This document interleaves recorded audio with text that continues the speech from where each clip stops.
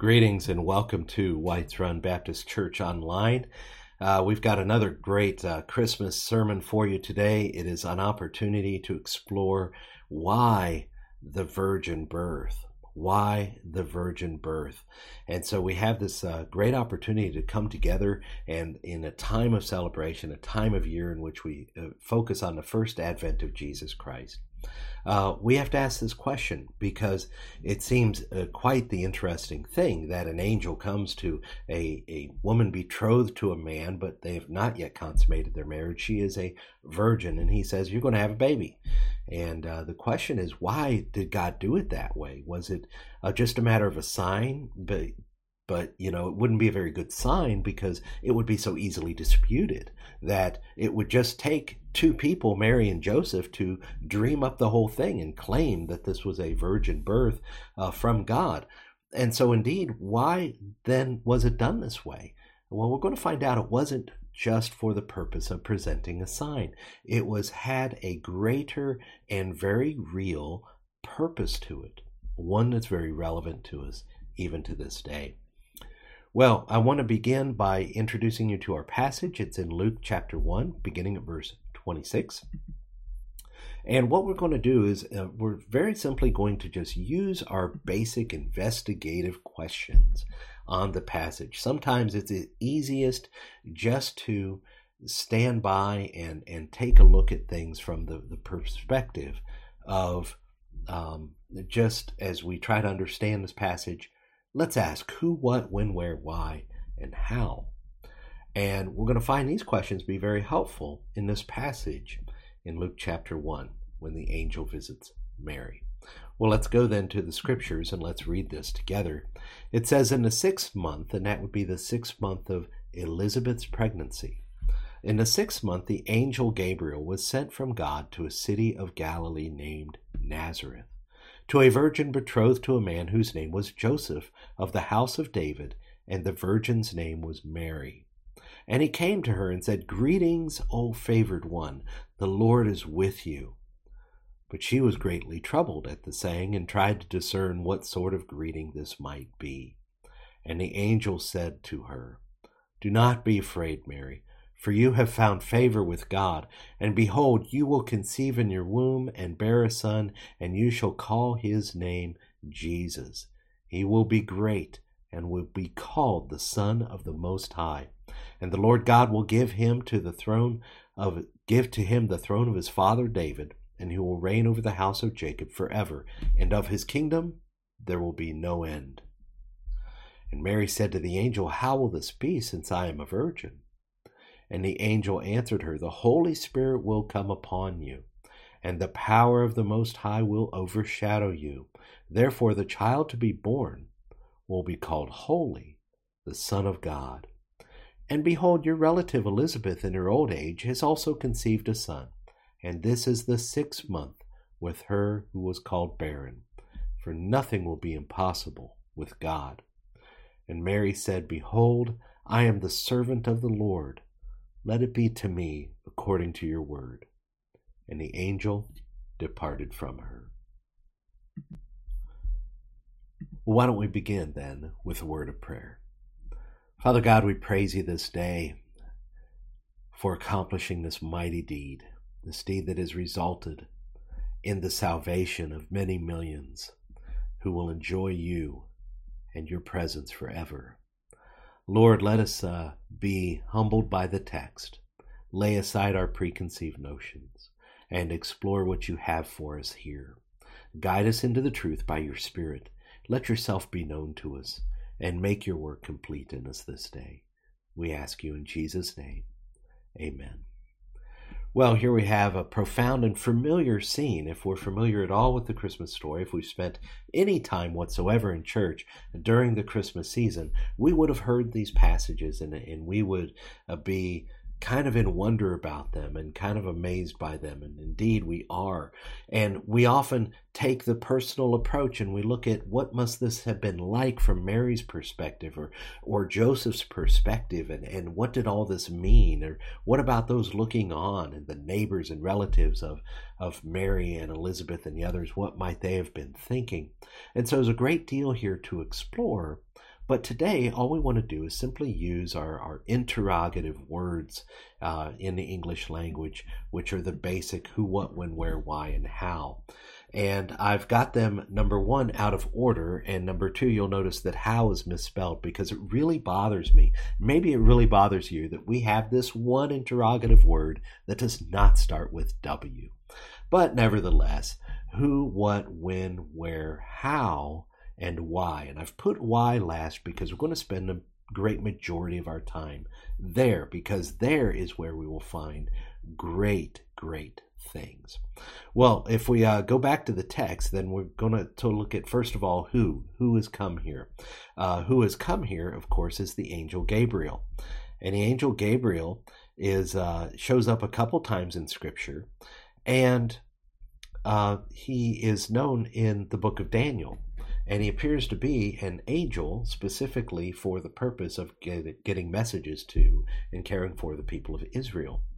And so he brings this message not only to Mary, but he had brought it earlier in the chapter, a message to Zechariah that he and his wife would have a son. That, of course, would be John the Baptist. And so Gabriel comes. That's who. And who else is involved here? Of course, Mary. And it describes her as a virgin, and she is betrothed to a man of the house of David. Now, this is profoundly important because I want to direct your attention to a prophecy that was given, I believe, the very day that Adam and Eve sinned in the garden, way back in Genesis chapter 3, verse 15.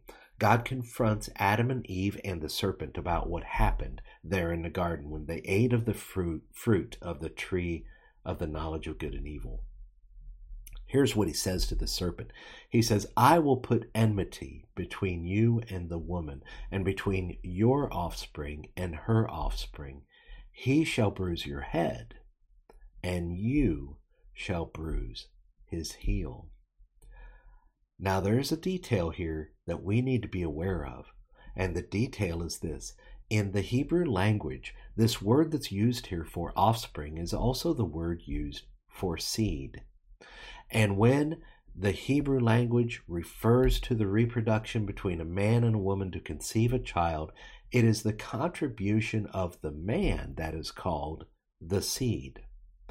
And yet, here God says, I'm going to put enmity between the seed of the woman and Satan.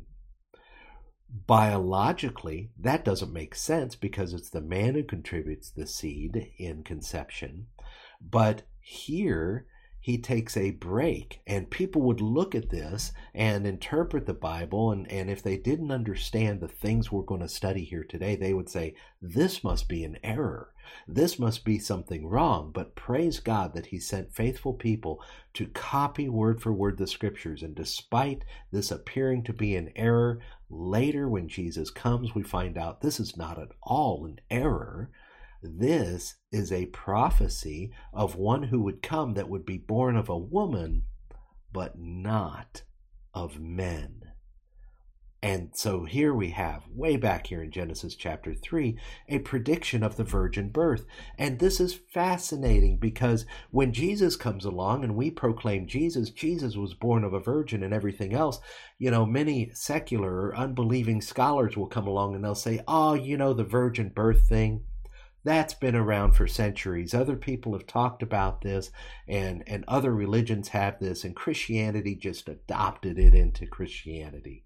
And now we can say very confidently to them, yes, many other religions have the idea of a virgin birth contained in them. It's even in the zodiac in some cultures. But they didn't come up with that idea on their own. They got the idea from Christianity. They got the idea from the one true God who gave this prophecy to Adam and Eve, which was, as you can see, it's formatted as a song, as a poem, and it was handed down. And then when they got off the ark, Noah knew this, and Noah's families knew this, and his descendants knew this. And when they were separated at the Tower of Babel, separated by their languages, they all were carrying with them this idea that there would come one born only of a woman. And that, of course, is Jesus Christ. So yes, other languages have this account, but we had it first, thousands of years before anyone else did. Here it is in Genesis 3:15, some 6,000 years ago. So Mary is here. She is a virgin betrothed to a man of the house of David. And this is a sign, and this is interpreted in the Gospels. They say, hey, look, there's a prophecy of this, and it's on Isaiah chapter 7. It says, he is trying to tell something to King Ahaz. God is giving King Ahaz prophecies through the prophet Isaiah, and he tells Ahaz, look, pick any kind of sign, and I'll do it so that you can know that what I've said is true.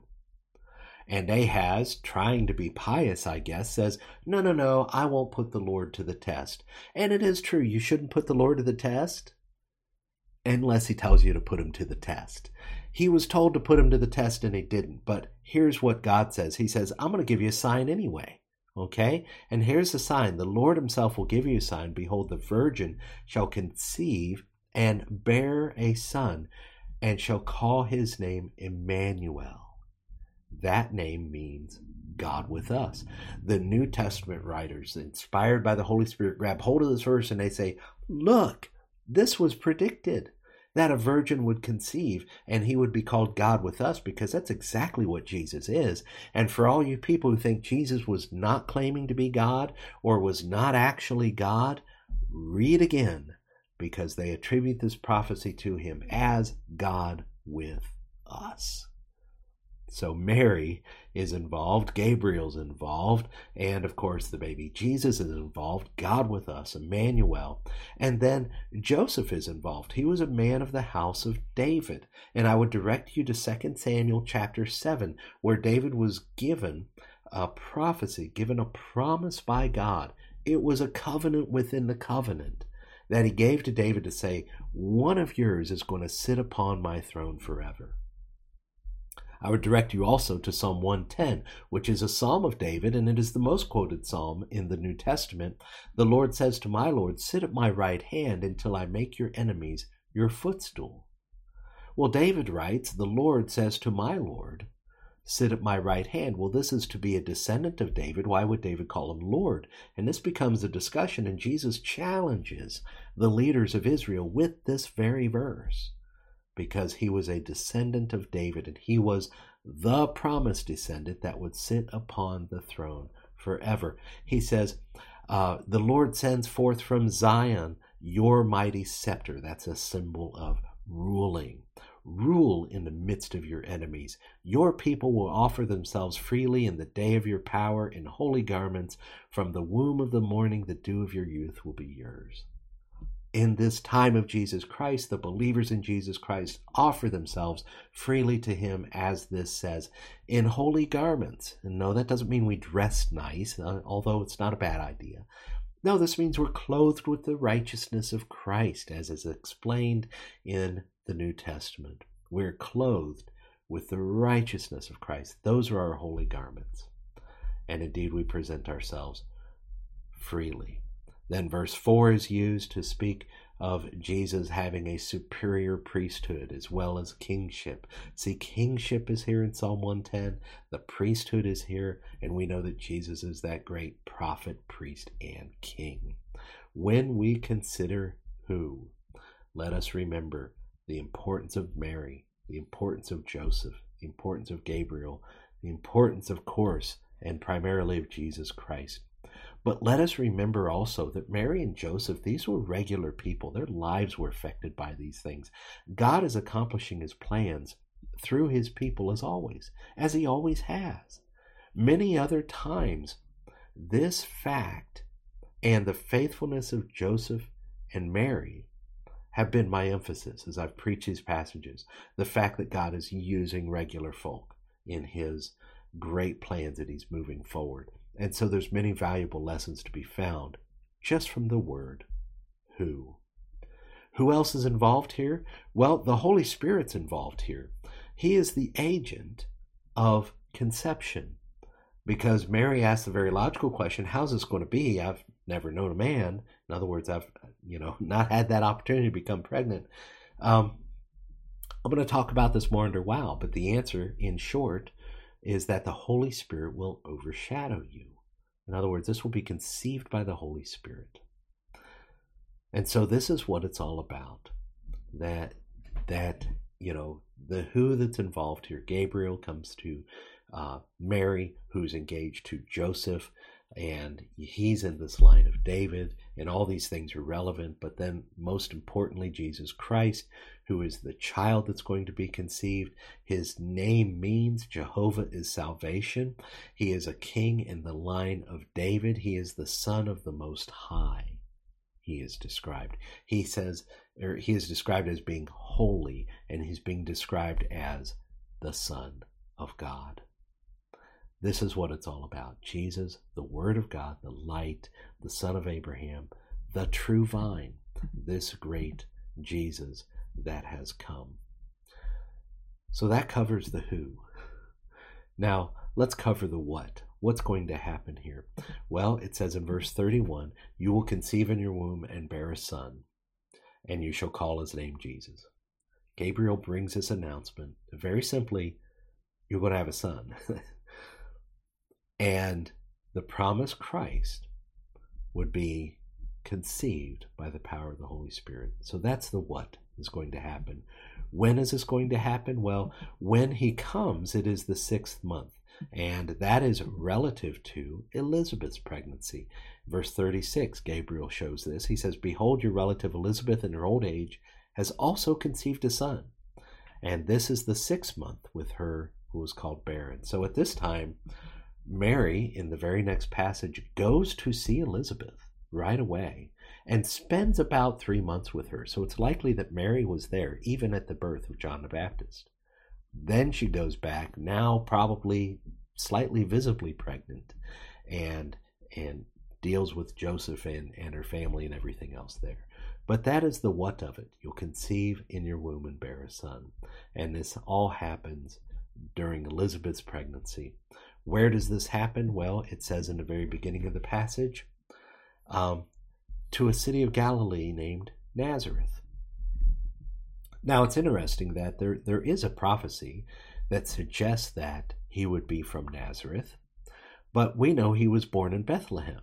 And God has timed this and worked this out so that they will have to go to Bethlehem for Jesus to be born there in where the area of David was, where David lived and everything else, in order to fulfill that prophecy.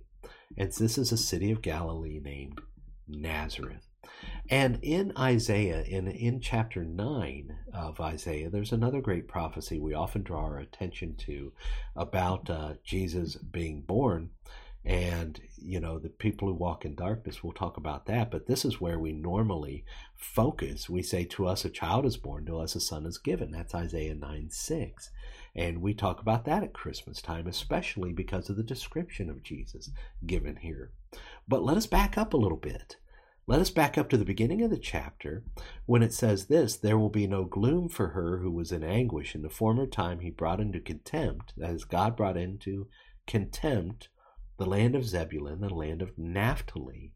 Well, those are near the Sea of Galilee. Those are in the area of Nazareth. But in the latter time he has made glorious the way of the sea, the land beyond the Jordan, Galilee of the nations.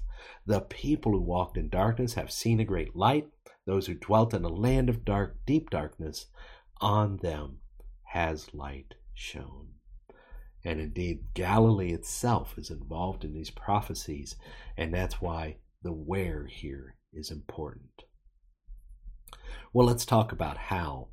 The Holy Spirit says the way this is going to happen is the Holy Spirit will come upon you, and the power of the Most High will overshadow you. And this is something that is just profoundly important. Look at what it says in Zechariah, and here's a principle that we can learn from Scripture about the way God does things. He said to me, and this is the prophet Haggai speaking to Zerubbabel, or Zechariah speaking to Zerubbabel. This is the word of the Lord to Zerubbabel. Not by might, nor by power, but by my Spirit, says the Lord of hosts. Who are you, O great mountain, before Zerubbabel? you shall become a plain, and he shall bring forward the top stone amid shouts of grace, grace to it. Well, it's an interesting prophecy because Zerubbabel built the temple. And when we come to the New Testament, we find illustrations of the temple. What did the temple represent? Well, the temple represented where God would dwell with man. And there are two different ways in which the temple are applied to the people of God. That the temple foreshadowed or went before the reality, the truth that comes in the gospel, and it's this, that the people of God are being built into a house as a dwelling place for the Spirit of God. And this is profound because it speaks of the church. And then Paul also says elsewhere that indeed we are, each and every one of us, a holy temple for the Lord. In other words, we're a dwelling place for the Holy Spirit, and that the believers as a whole are a dwelling place for the Holy Spirit. God said to Zerubbabel, how are you going to complete that temple? And he shall bring forward the top stone amid shouts of grace, grace to it. Jesus elsewhere is called the capstone. He is called the cornerstone of this church. He is also called the capstone of it. And when Jesus teaches his disciples about faith, he refers to moving a mountain, doesn't he?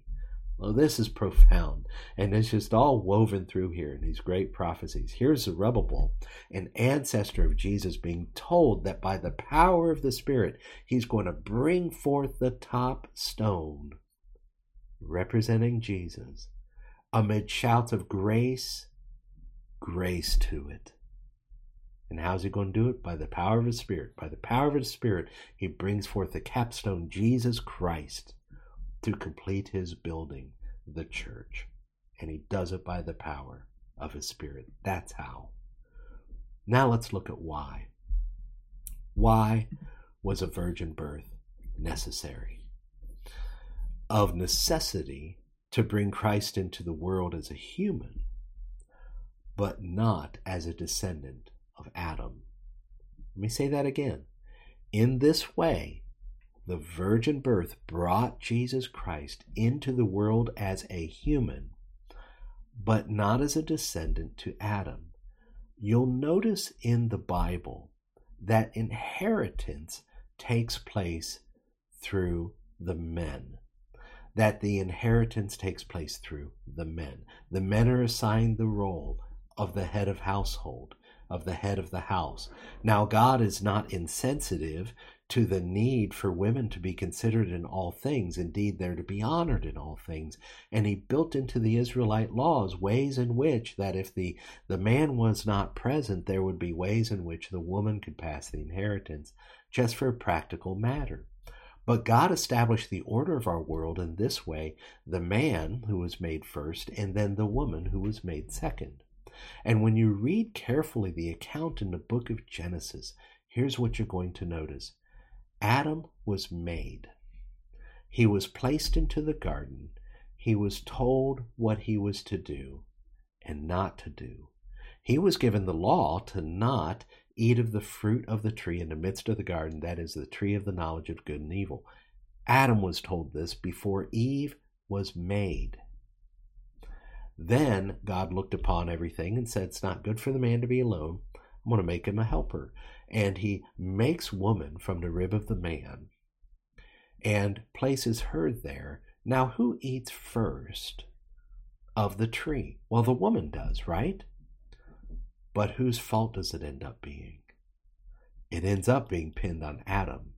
It was his responsibility. He was given the law, and therefore he was the one that was supposed to have seen that the law was followed. And then what follows in the Bible is this headship of men, that men have been assigned the role of priests, that men were assigned the roles of king, because ultimately it would be a manly priest and king and prophet that would come in Jesus Christ and accomplish all things. Jesus could not have a human father, or else he would inherit the guilt and condemnation of the sin of Adam, like every human being has. Therefore, Jesus could not have been a perfect sacrifice. Jesus was, in essence, a new Adam, a do-over. And our invitation is to join his line through faith. Let me show you where the Bible perfectly explains this and makes it clear. It's in Romans chapter 5. And I want you to see here. Therefore, just as sin came into the world through one man, see how this is pinned on Adam? There's no mention of Eve here. And death through sin, and so death spread to all men because all sinned. For sin indeed was in the world before the law was given, but sin is not counted where there is no law. Yet death reigned from Adam to Moses, even over those whose sinning was not like the transgression of Adam, who was a type of the one to come.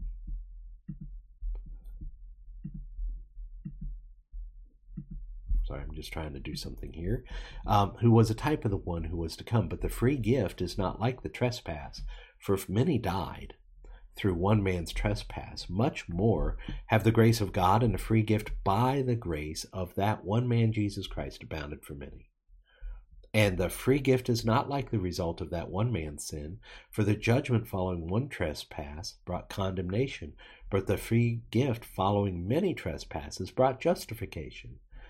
For if, because of one man's trespass, death reigned through that one man, much more will those who receive the abundance of grace and the free gift of righteousness reign in life through the one man, Jesus Christ. Now look at verse 18 here. Therefore, as one trespass, and this is speaking of the sin of Adam, as one trespass led to condemnation for all men, so one act of righteousness, that is the life of Jesus Christ, leads to justification and life for all men. For as by the one man's disobedience the many were made sinners, so by the one man's obedience the many will be made righteous. So this is powerfully important and helpful here in the book of Romans to show us that we inherit guilt and condemnation from Adam. And that inheritance is passed through men.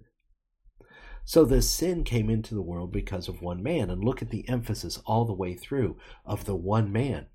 Death reigned through sin, so death spread to all men because all sinned. Many died through the one man's trespass. The free gift is not like the result of that one man's sin. And because of one man's trespass, death reigned through that one man. So now go to your Bible and highlight the word one in this passage. One trespass led to condemnation for all men. By the one man's disobedience, the many were made sinners. Now this is all accounted in the notes for your help and edification. We inherit the sin and guilt of Adam because Adam was our, what we call a federal representative in the creation covenant. This same argument is used in the book of Hebrews chapter 7 to indicate that in Abraham, the future Israelite priest had effectively tithed to Melchizedek, and therefore that Melchizedek's priesthood was a higher form of priesthood. You can go to Hebrews 7 and see that argument. And the argument here is that because we are descended from Adam, we inherit and we sinned with him in the garden, but we inherit it through the men. The promise of the gospel is that we can be adopted into this new Adam, that is, by faith into Jesus Christ, so that we can inherit that which belongs only to the Son of God, rather than inheriting what we receive from Adam.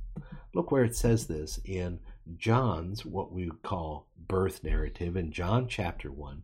It says this.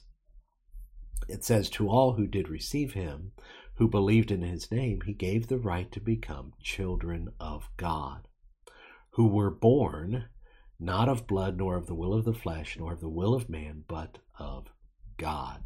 The coming of Jesus allows us to be born again into a new line, to become then children of God.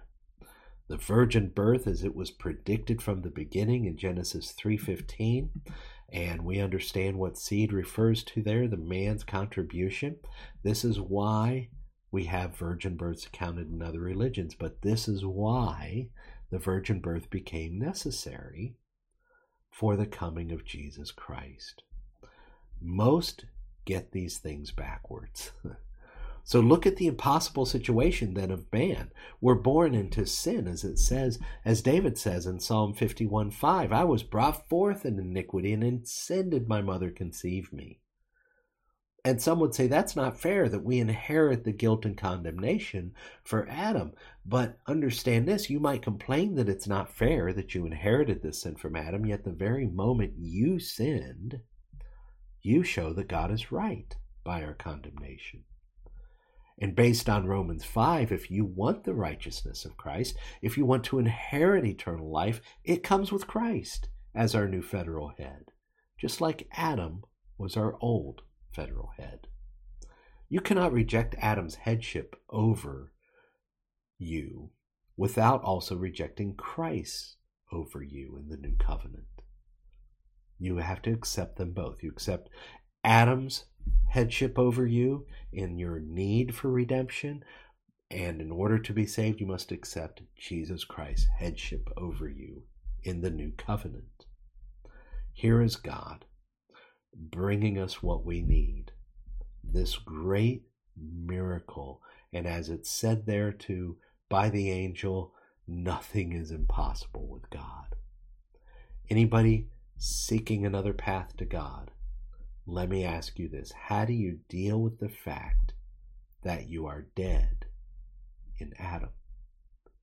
Let me say that again. If you're seeking some other way to God, if you think that you can just be good enough, or you think that if you just meditate enough, you think that if you just learn enough, that you can somehow be acceptable to God, how are you dealing with this fact that you are born of sinners?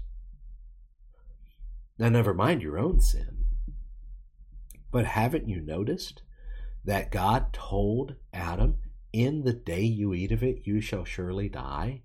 And haven't you noticed by observation in the world that the death rate of the human condition is 100%?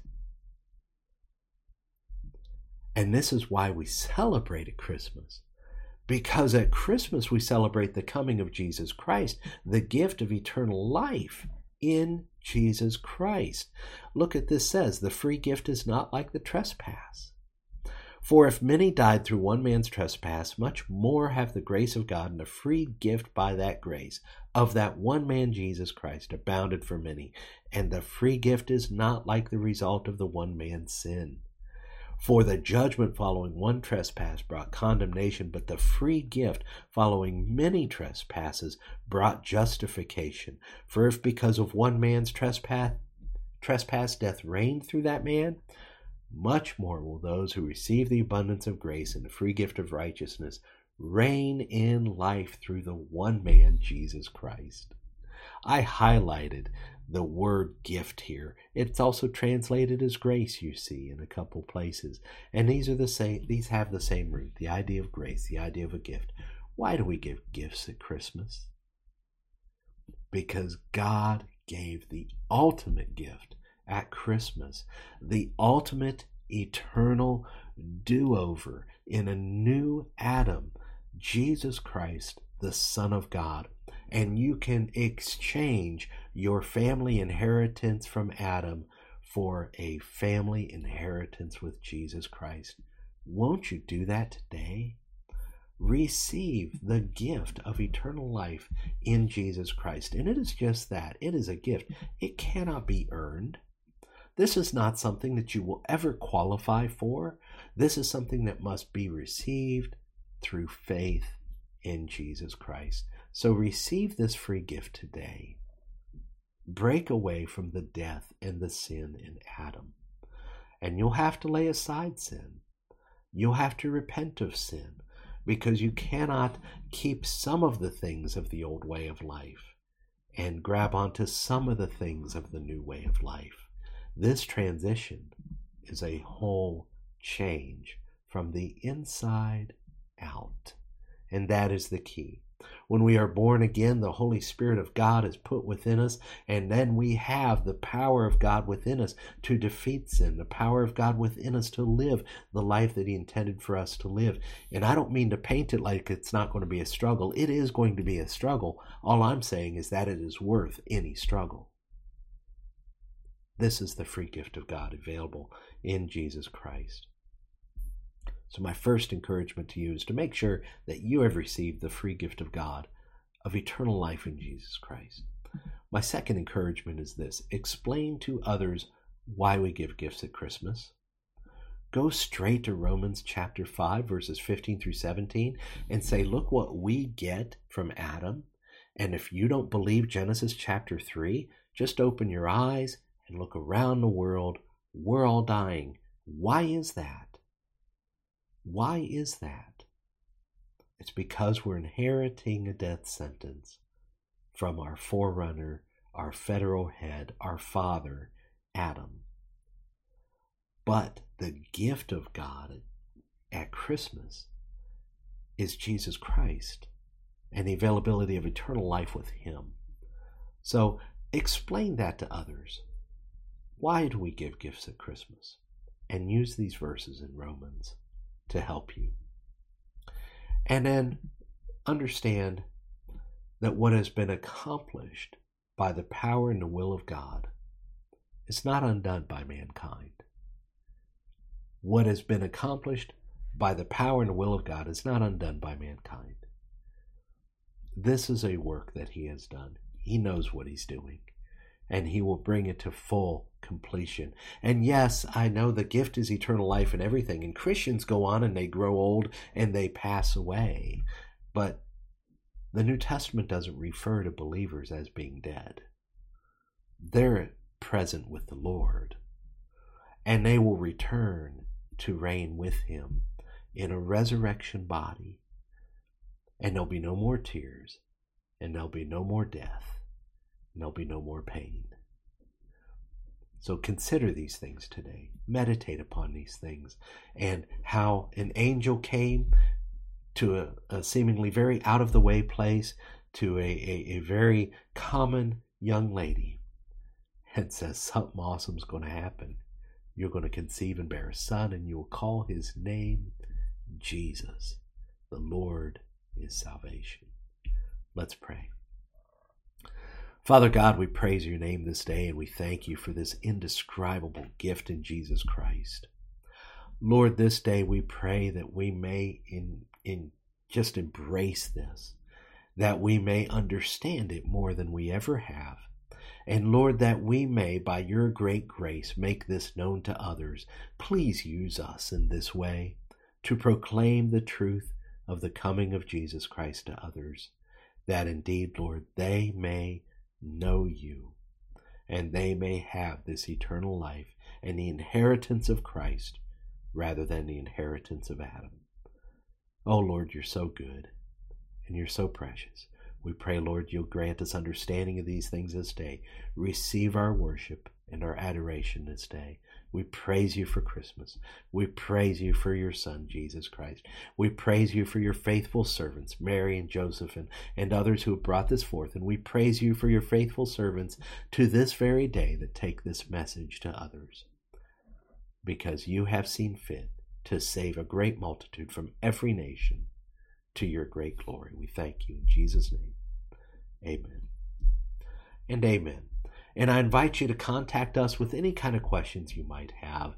If you want to know more, you want to take the next step in your faith, please contact us and we'll help connect you with a faithful Bible-believing church near you.